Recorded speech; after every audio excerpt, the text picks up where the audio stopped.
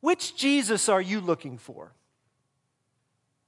A couple of days we'll be here celebrating Christmas Eve, 5:30 or 7 o'clock services. We'll be with our families this week, hopefully. We'll be exchanging gifts, remembering Jesus, but which Jesus? Which Jesus?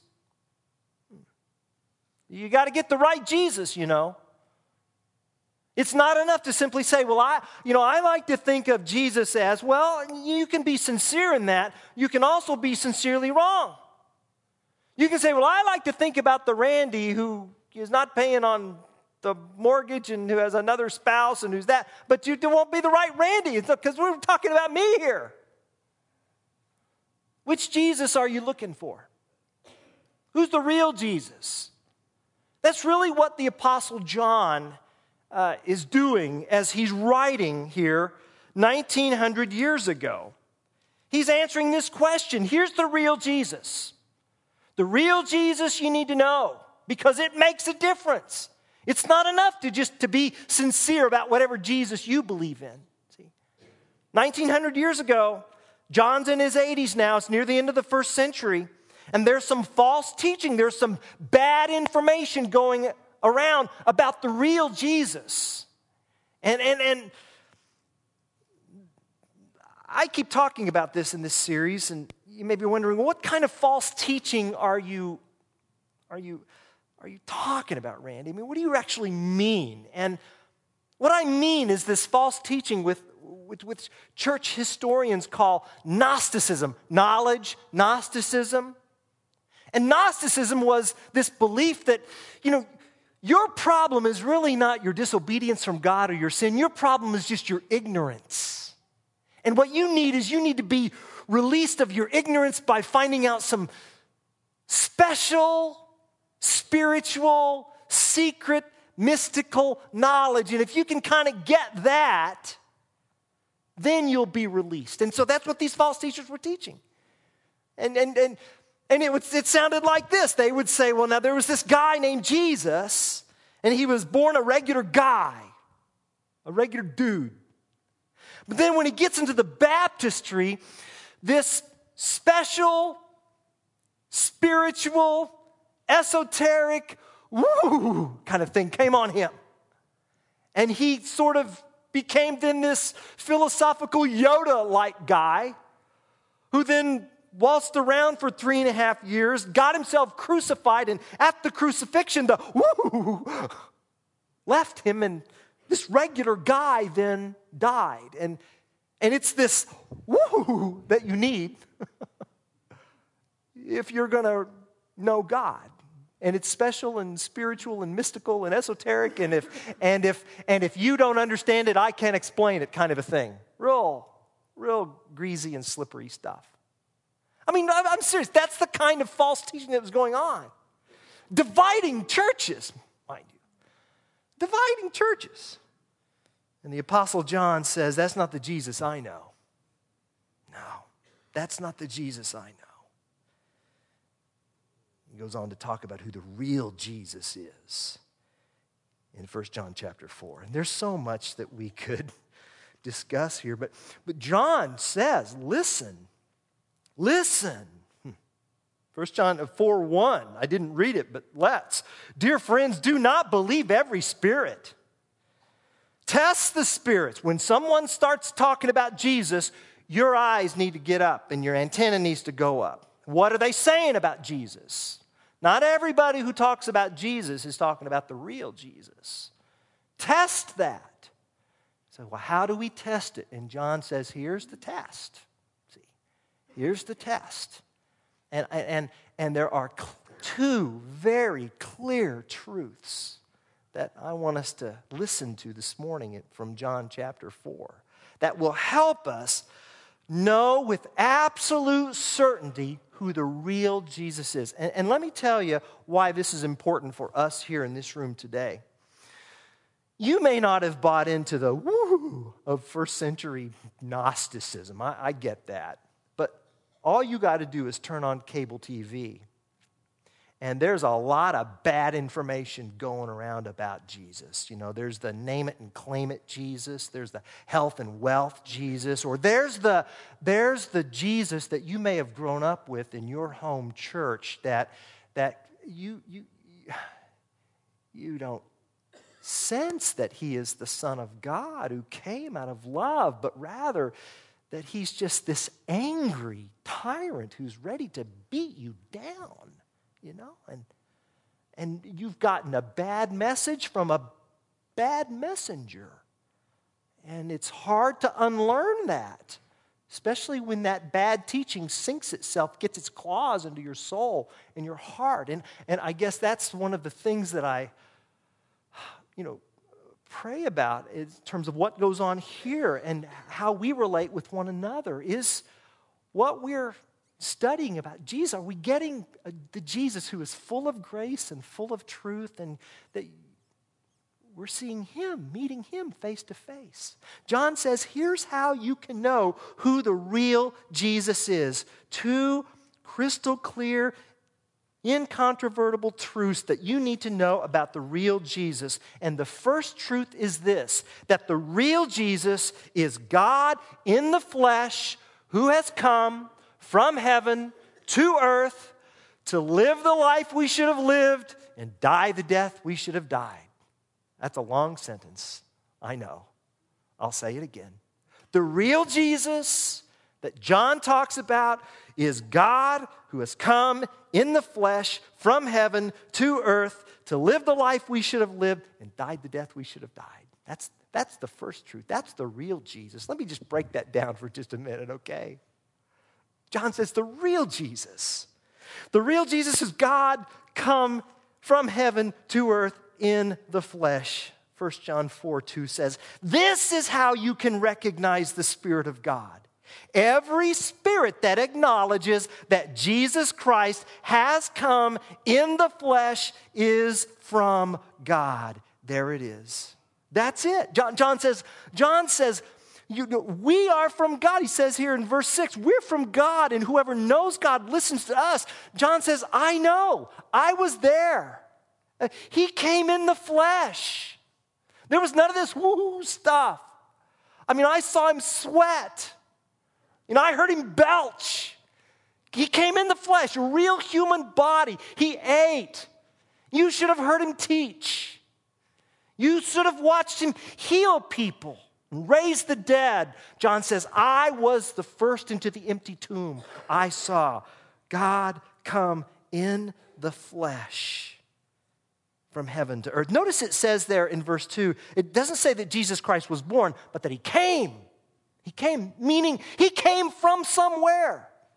Though Jesus was born in that Bethlehem manger, his origin was not from Bethlehem, but from heaven itself.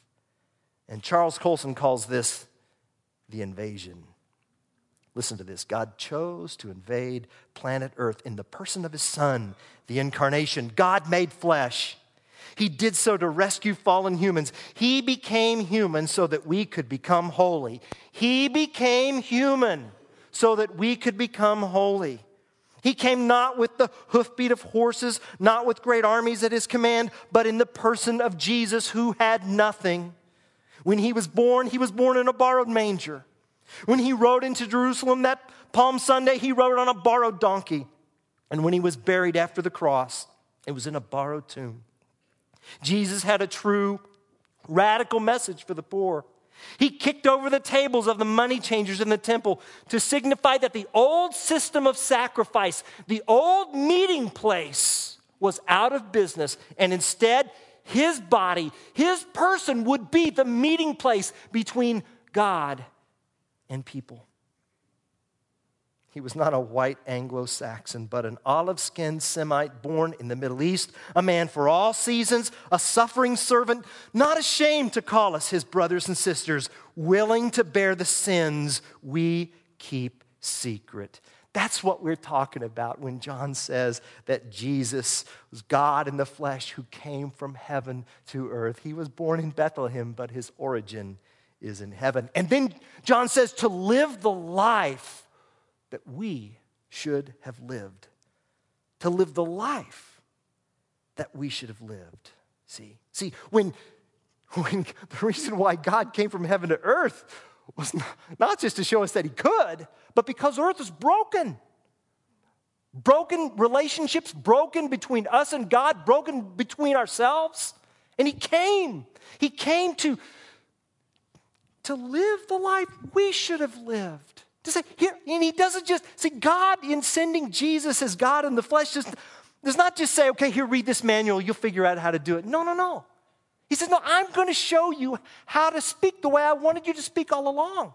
How to think the way I wanted you to think how to relate how I wanted you to relate all along. Just watch Jesus. He's going to do for you what you have not been able to do all along. And I think about a passage of Scripture in Matthew that just really demonstrates this, and it's the temptations of Christ. Now think with me on this. In Matthew chapter 4, Jesus was tempted. Some of you are familiar with that passage of Scripture. Jesus spent 40 days and 40 nights in the wilderness, and then afterwards he was tempted by Satan. And if you recall, Satan takes Jesus, and he's obviously hungry, and it's a supernatural fast. And so he tempts Jesus by turning stones into bread. And what does Jesus say? You should not live by bread alone, but upon every word that proceeds out of the mouth of the Lord. Right? Temptation number one. Then Satan takes Jesus up to the top of a temple tower and dares to throw him off that the angels will catch him. And Jesus says, no, you shall not test the Lord your God. And then Jesus is taken up to see all the kingdoms of the world. And Satan says, all this I'll give you if you'll just worship me. And Jesus says, get away, get out of here, Satan. You shall worship the Lord your God and serve him only. All right? And then Satan flees. And we read that passage of Scripture and we think, okay, when I'm tempted, I just need to quote Scripture.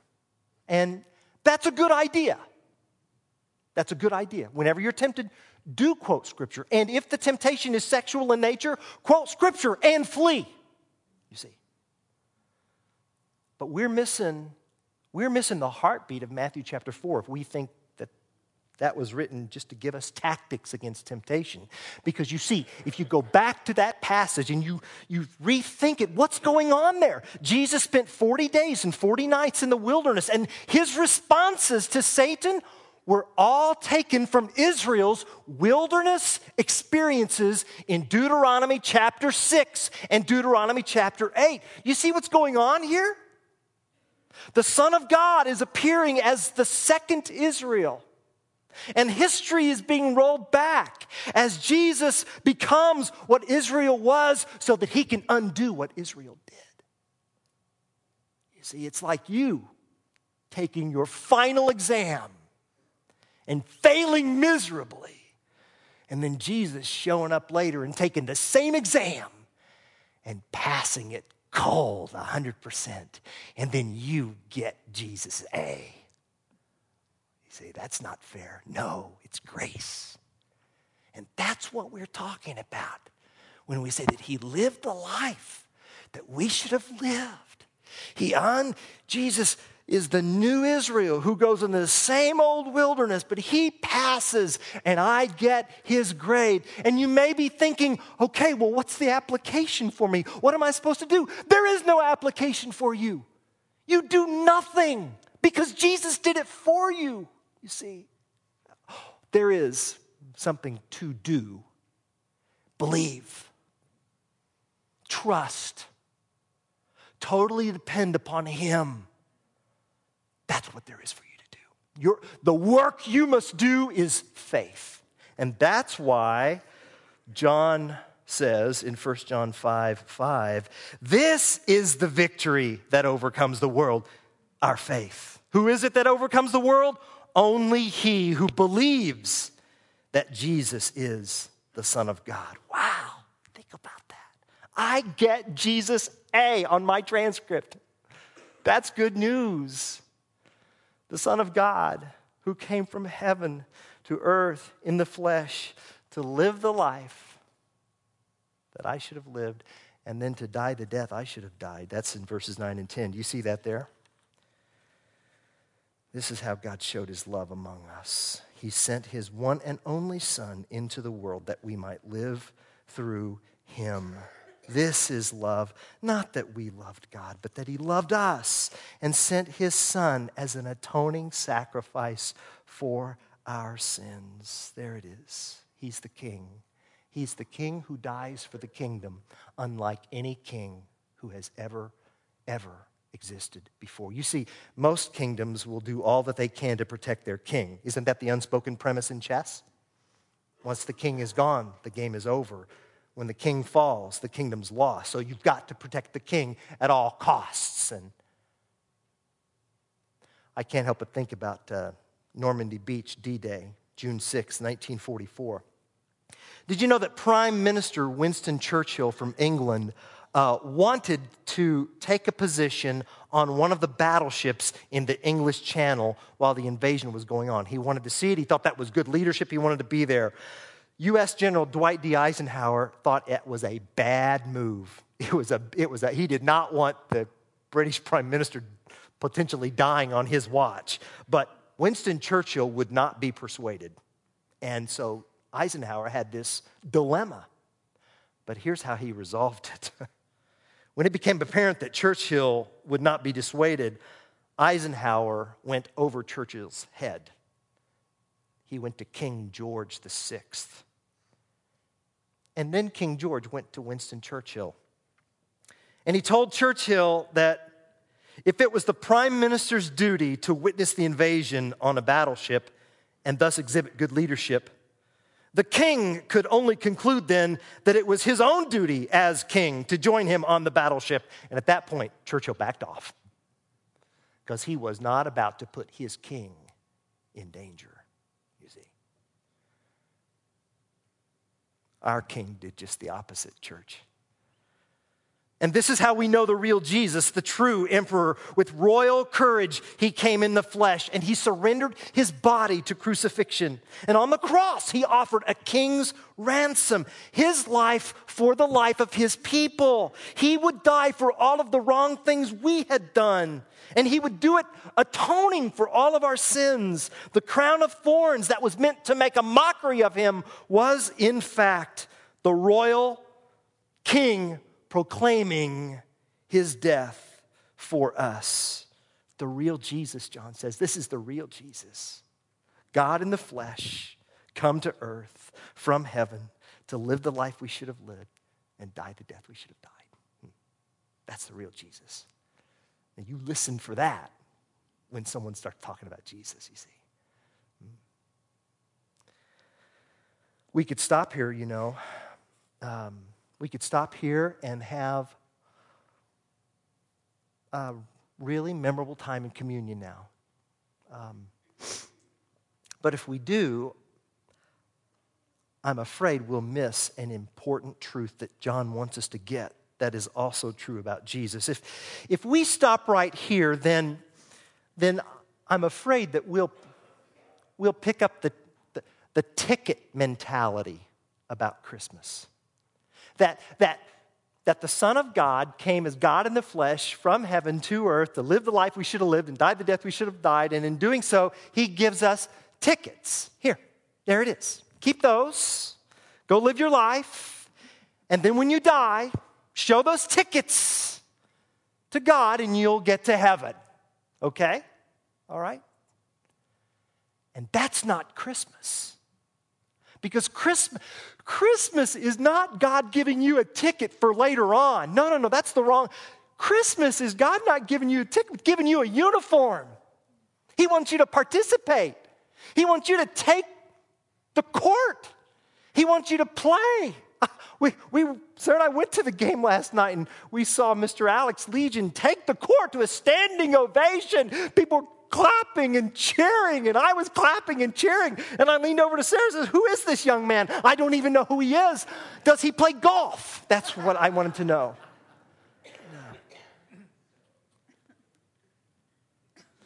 You see, Christmas, here it is.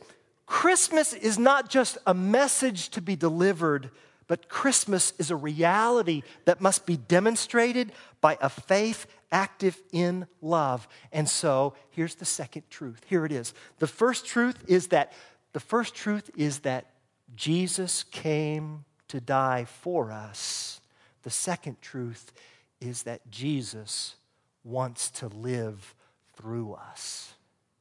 He wants to live through us, to live a life of love through us. Isn't that what we see in verses 11 through 19?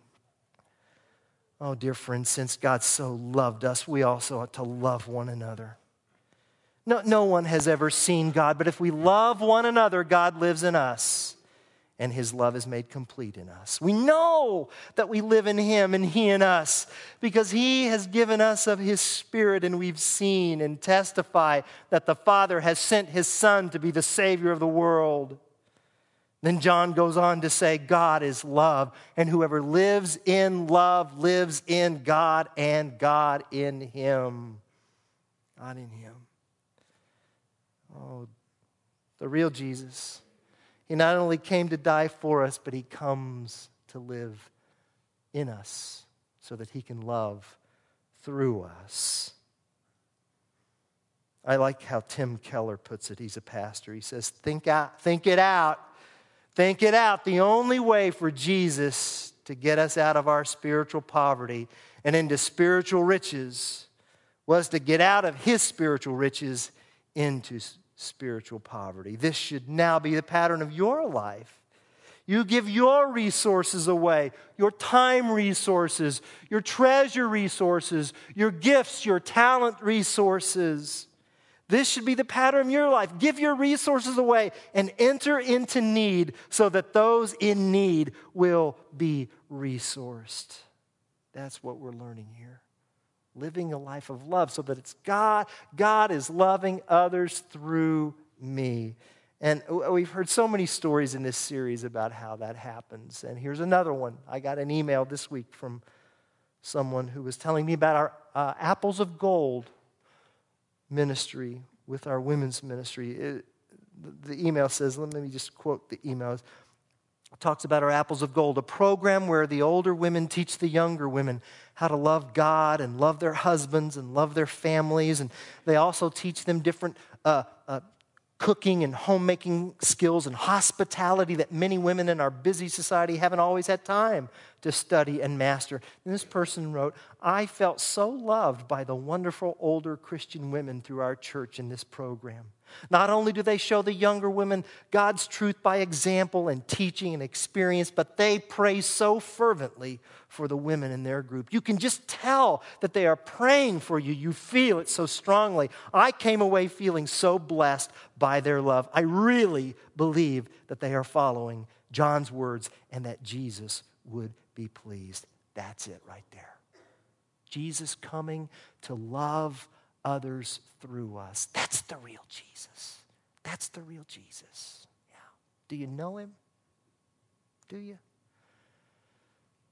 And I tell you, the leaders of our Apples of Gold would be the first to tell you that serving and mentoring has not been a burden. That's what John talks about.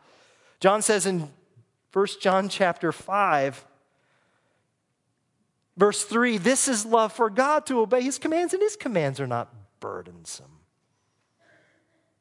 They're not burdensome. Do you know this love? Would you like to know this love? This could be the day where you walk out of this room knowing the love of God who came in the flesh as Jesus from heaven to earth to live the life you should have lived, to die the death you should have died, and now who wants to live a life of love through you. You're wired. This is what you're made for. God has created you so that he can live in you and so that you can love others. That's it. He is the reason for life.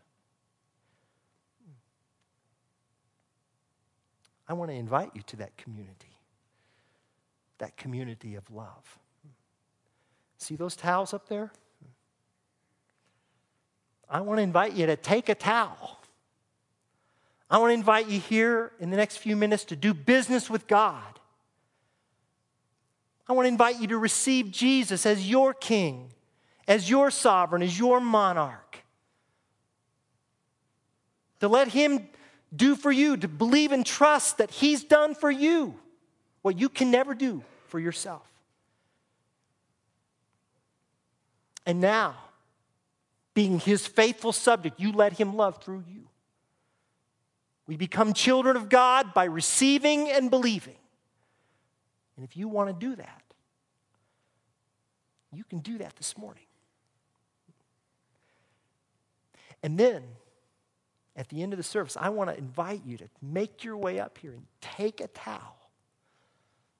And we'll go back and we'll put on a baptistry robe and we will declare what you have surrendered to Jesus in the waters of baptism, which symbolizes and demonstrates that I believe that Jesus Christ is the Son of God and I receive Him as my King and I want Him to love others through me forever.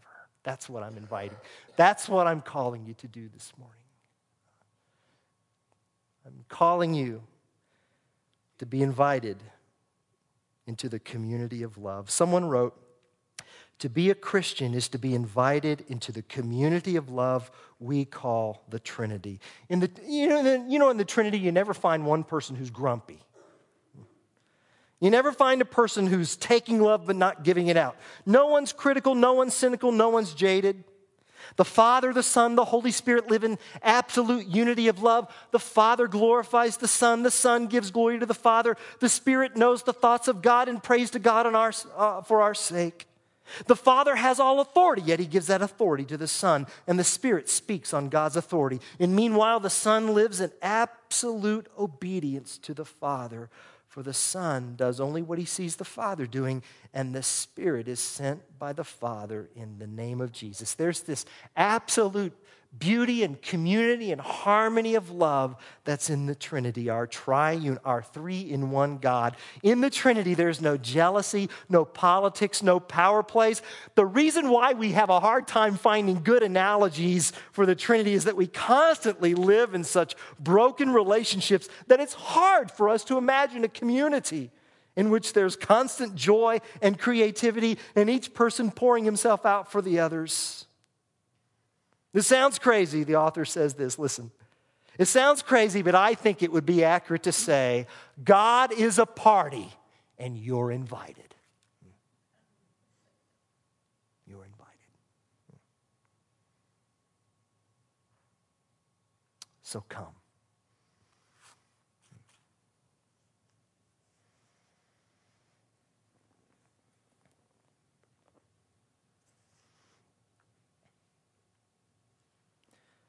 Thank you that your word is absolutely clear on who the real Jesus is. The real Jesus. God come in the flesh to die for us.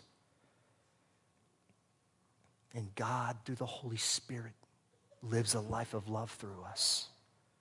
This community of love, ever expanding, not just for later in heaven, but now. The kingdom is now. Father, I pray that your Spirit-filled and Jesus-led kingdom here may influence our community so that people would taste and see that you are good. And I pray that if there's someone, anyone here in this room this morning, right here, right now, who would like to become a child of the kingdom, that they would do business with you right now by believing you and receiving